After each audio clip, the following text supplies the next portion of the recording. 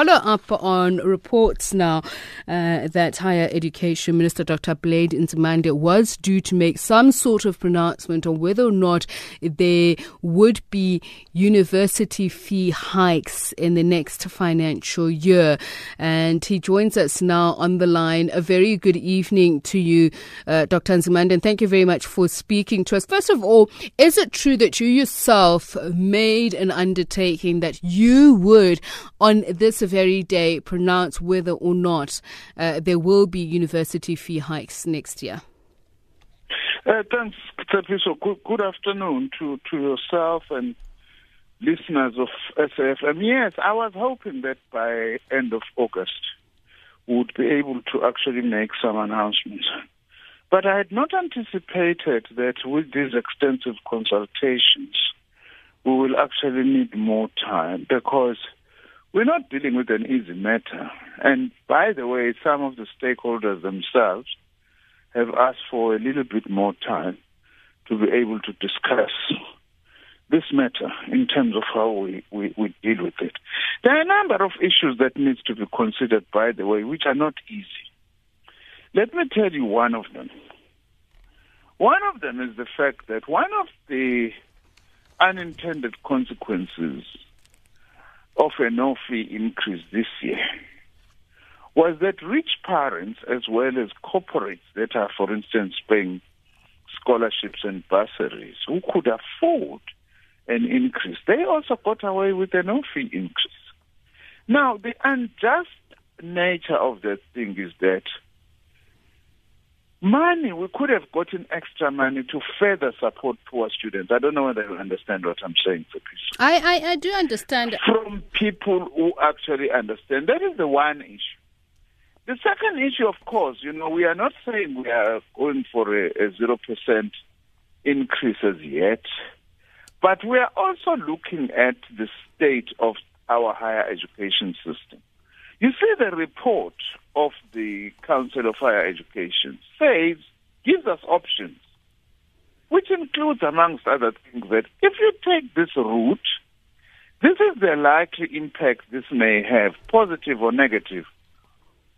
Some of them will actually have hugely negative consequences on our universities, on some of our universities, especially your poorer universities. So these are some of the things that have necessitated that we actually extend consultations and discussions. But, Minister, has this never been at the forefront of the discussion? Because I remember during the #NoFees campaign, obviously, ideologically, what was being put forward is the issue of free education. But people would say you can't segregate. If you're going to say that people or learners are going to benefit from a no hike fee, then that should include everybody. Was this never discussed, that this is the fallout of applying it to everyone?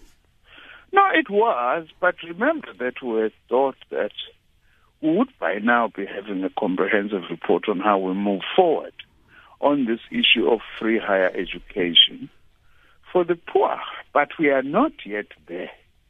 That is why, by the way, what we are going to be looking into is precisely to say, what are the many, many options? We've been working on this.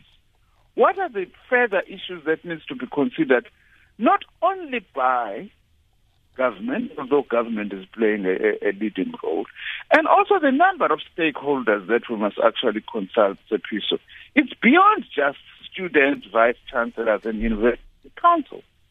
Minister, there are I know faith communities that have got an interest in this. There's business also which has got an interest. I know you have to go, so I need to ask you these two questions very quickly. Yes. The estimation is that it's going to cost 60 billion rand to have no hike next year in the fees. And then there's the other thing that's been said by the student stakeholders, that they've given you options which means also taking money from either parts of state expenditure or even private companies. That's why I have actually to have an engagement also with the Minister of Finance, because I'm not the Minister of Finance. I'm not responsible for the budget, for the division of revenue. So discussions then are necessary that you actually are able to engage with the Minister of Finance and also engage within government. Now, also the DA really is playing its own old opportunistic game. I don't know where they get the 60 billion rands from, because the DA is trying to make itself appear that it has got better solutions to deal with this. They don't.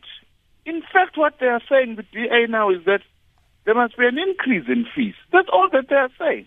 They aren't actually looking into what are the implications of that for poor families, for instance, because we can't be allowing poor families to be subsidizing universities through fees.